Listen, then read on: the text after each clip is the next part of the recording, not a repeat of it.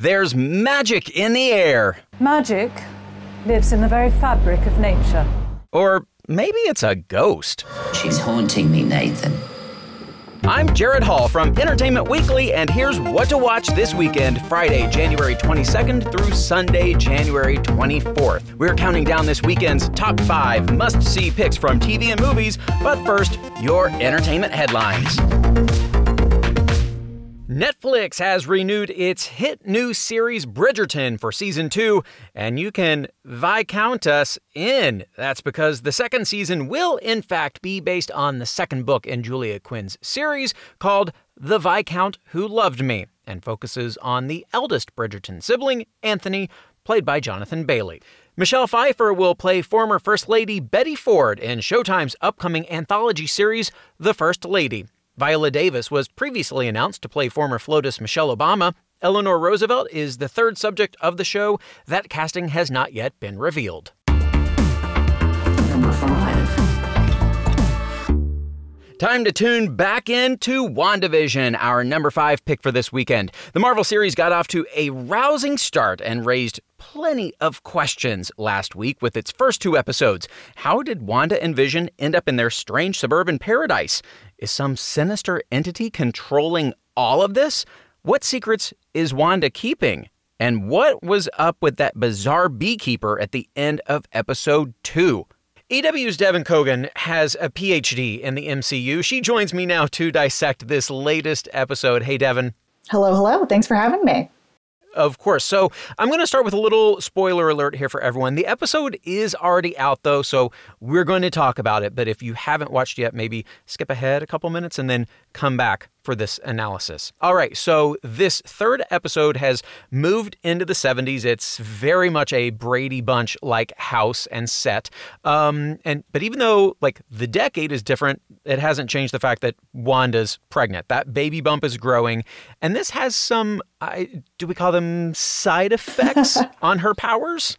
I think that's fair to say. Yeah, we definitely see that, the pregnancy, it's not easy on anyone, and it's especially not easy on you when you have superhero powers. So, it's really interesting because, Wanda has always sort of had historically sort of interesting powers. She can do a little bit of everything. She's telekinetic. She can move things with her mind. She can manipulate energy and reality and do all kinds of crazy things. And as we see basically in her, as she gets pregnant and, eventually gives birth, her powers start to go a little bit haywire. We see, fire and water and raining from the ceiling and, things, pictures spinning upside down on the wall and, things sort of like flying around the room. And it's a really fun, really campy kind of silly kind of moment that also it has a lot of like dramatic stakes. I was talking to Elizabeth Olsen before the episode premiered, and I asked her about that scene. And she said, our head writer, Jack Schaefer, one of her biggest pet peeves is when, birth scenes on TV and in movies are unrealistic. And she started laughing because they made like one of the most unrealistic birth scenes of all time. That is so true, but it plays so well. It's perfect for this show. And we also started getting not even more answers necessarily, but more of the mystery building about where are they and who is who. So what is your best theory about what's happening? And have you seen any other theories online that kind of, piqued your interest? I think there's a couple of sort of theories floating around, and I think a lot of it depends on how familiar you are with Wanda's story in the comics.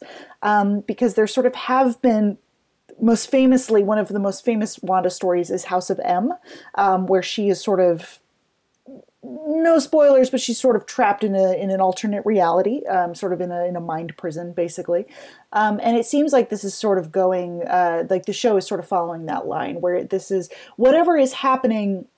There's that line at the end of episode 2 where Wanda and Vision say to each other, is this really happening? And they're referring to the pregnancy, like, is this really happening?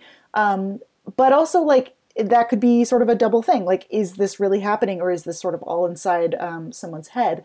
We start to see a little bit more of sort of people trying to break through, basically, and get to Wanda. We've seen sort of in the first and second episodes, there was the helicopter falling from the sky that was colorful. We saw the beekeeper emerging from the sewer. We heard, on the radio, Wanda, can you hear us? Wanda, who's doing this to you? So I think it sort of remains to be seen. I think there's a couple different options. One, there's some bad guy, who's sort of constructed all of this, or two, maybe this is, sort of just Wanda herself is responsible for this, because we know she's so powerful. So I think I'm really glad. I think this third episode is so key, because I think it really starts to set up that central mystery. Yeah, well, I'm in it for the long haul. I know a lot of others are. All of you can check out episode 3 on Disney Plus right now. And Devin also spoke with Bobby Lopez and Kristen Anderson Lopez, who wrote all of the sitcom theme songs and music. Be sure to check that out on EW.com, as well as our recaps of WandaVision. And Devin, don't go anywhere just yet, because I think you have great taste in entertainment. So I have to know, what you watching? Recently, I have been revisiting a show that I love very much and have not watched in a while. It is the CBS procedural Evil, which is now streaming on Netflix. I loved the show when it first came out. It's created by Robert King and Michelle King, who are known for so many great shows like The Good Fight. And this is sort of this really fantastic supernatural procedural where it's basically three people played by Katja Herbers, Mike Colter, and Asif Manvi, sort of investigating the supernatural and sort of the unexplained. Mike Colter, he plays a priest in training who works with the Catholic Church. Katja Herbers is sort of the skeptical, if this is Mulder and Scully, she's very much the Scully.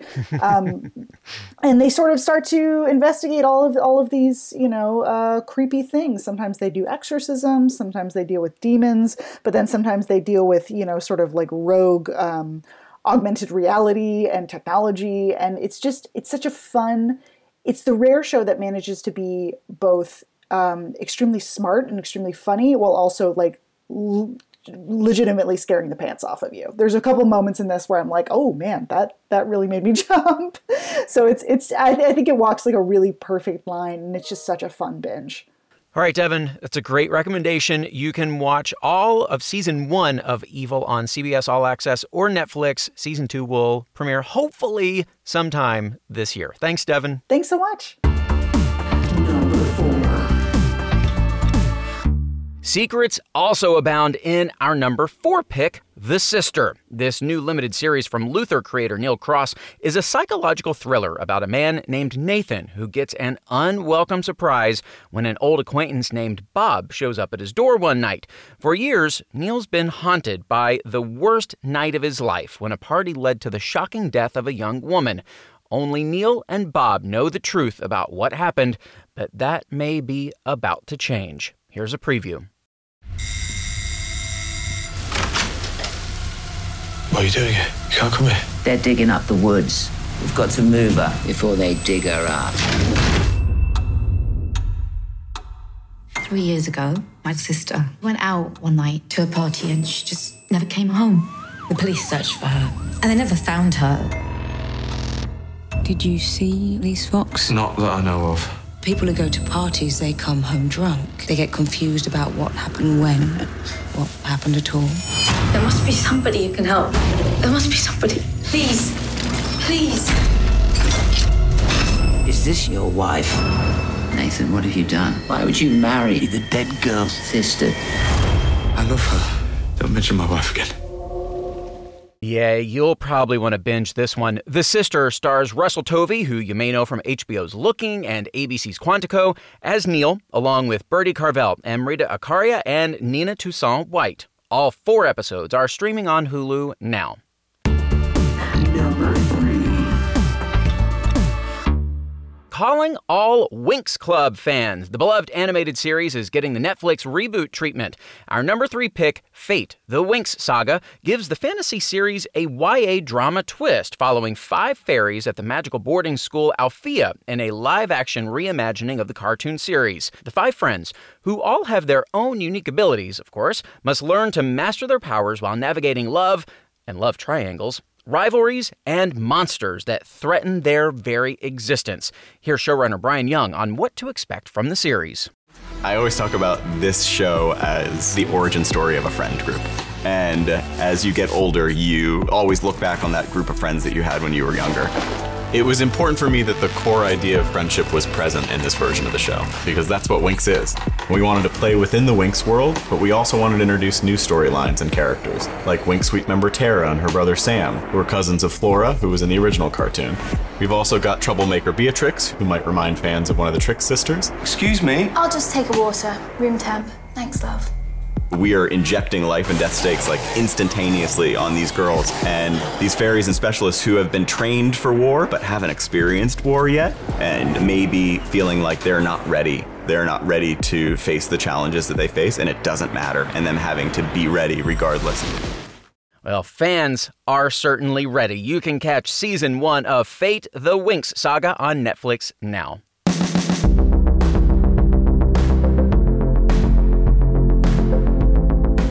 School dances are supposed to be a night of fun, especially prom. Not for the students of Riverdale High, though. In this week's Riverdale season premiere, the first of 3 episodes that weren't finished in 2020 before the pandemic hit, prom was interrupted by a threatening snuff film, and Jughead had the perfect reaction. It's our soundbite of the week. Why does every one of our dances turn into a Jamie Lee Curtis movie? But don't forget, Jamie Lee Curtis never dies in these movies. Riverdale airs Wednesdays at 8 on the CW. Before we get to our top 2 picks of the weekend, we need to take a quick break. But first...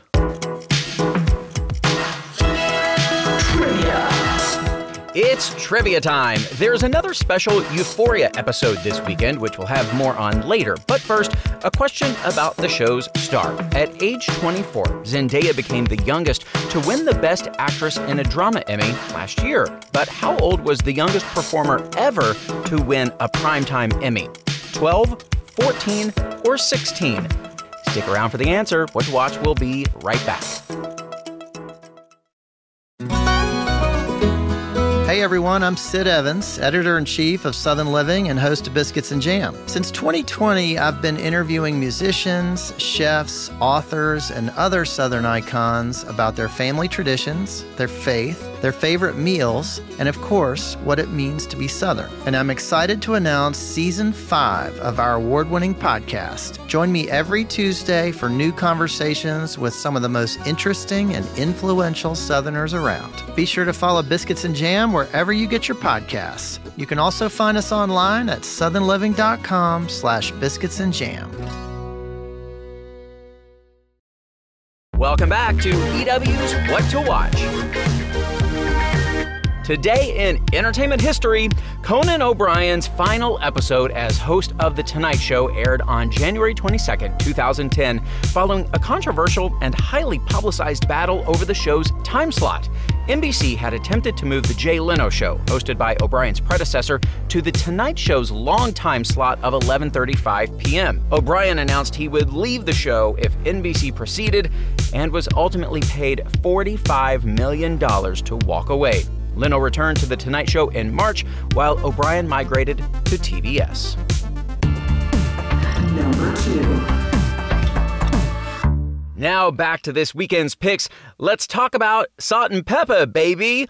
You probably know the rap group's biggest hits, but do you know their story? Lifetime's latest original movie, and our number 2 pick, follows the journey of Cheryl Salt James and Sandra Peppa Denton as they take the world of hip-hop by storm.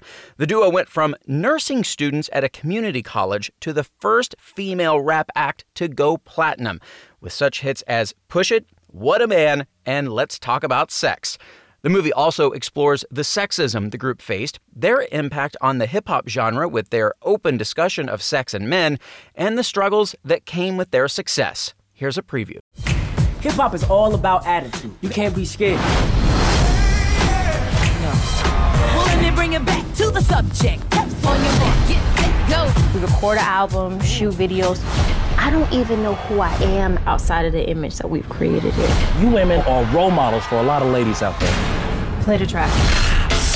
I made a promise to myself that no matter what, I make something out of myself. Man, they're holding us back. If they can make money off of us, we can make money off of us. Push it real good over to Lifetime to catch the biopic, which premieres Saturday at 8 p.m. And now, our number one pick for this weekend, Euphoria. The HBO series is dropping a second special episode to tide fans over as they wait for season 2, this one focusing on Hunter Schafer's Jules. The episode, which was co-written by Schafer herself, follows her character over the Christmas holiday as she reflects on the past year. If you recall, the last time we saw Jules, she had just skipped town, leaving her friend and lover Rue behind at the train station. From the looks of it, much of this episode will be dealing with the fallout from that decision and its effect on Jules. Here's a preview. Rue was the first girl that didn't just look at me. She actually saw me. The me that's underneath a million layers of not me.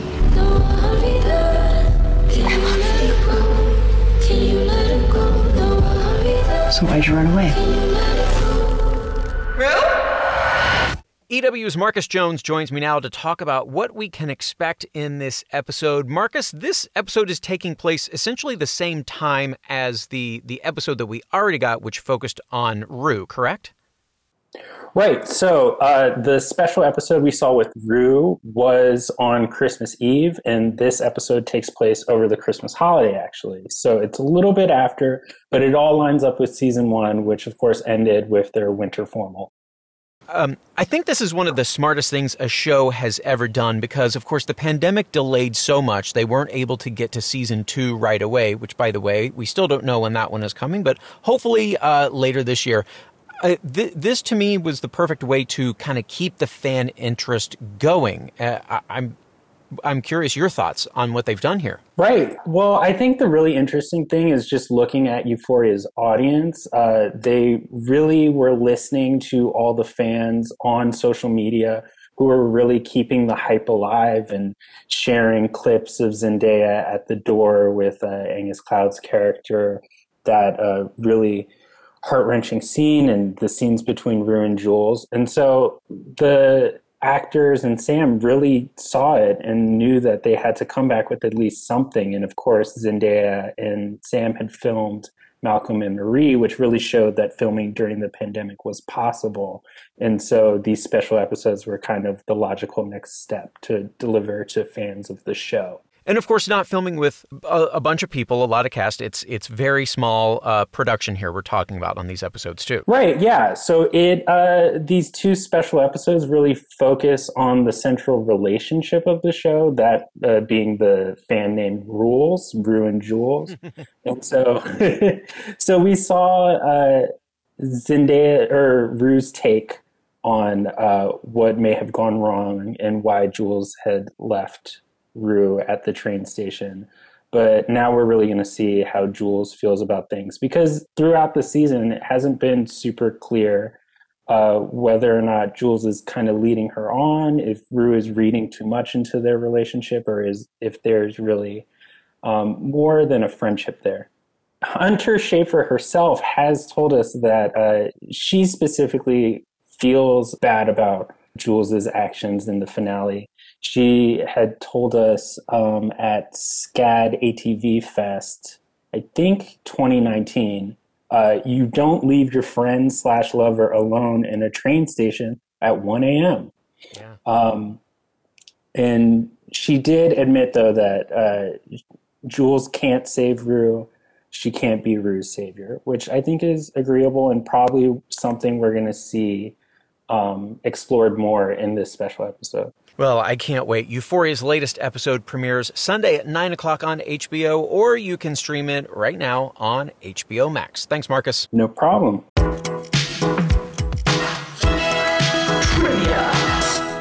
And now the answer to today's trivia question. At age 24, Euphoria star Zendaya became the youngest to win the Best Actress in a Drama Emmy last year. But how old was the youngest performer ever to win a Primetime Emmy? 12, 14, or 16? That would be 14 years old. Roxana Zal won Best Supporting Actress in a Limited Series or Movie in 1984 for the ABC movie Something About Amelia. She remains the youngest Emmy winner in history.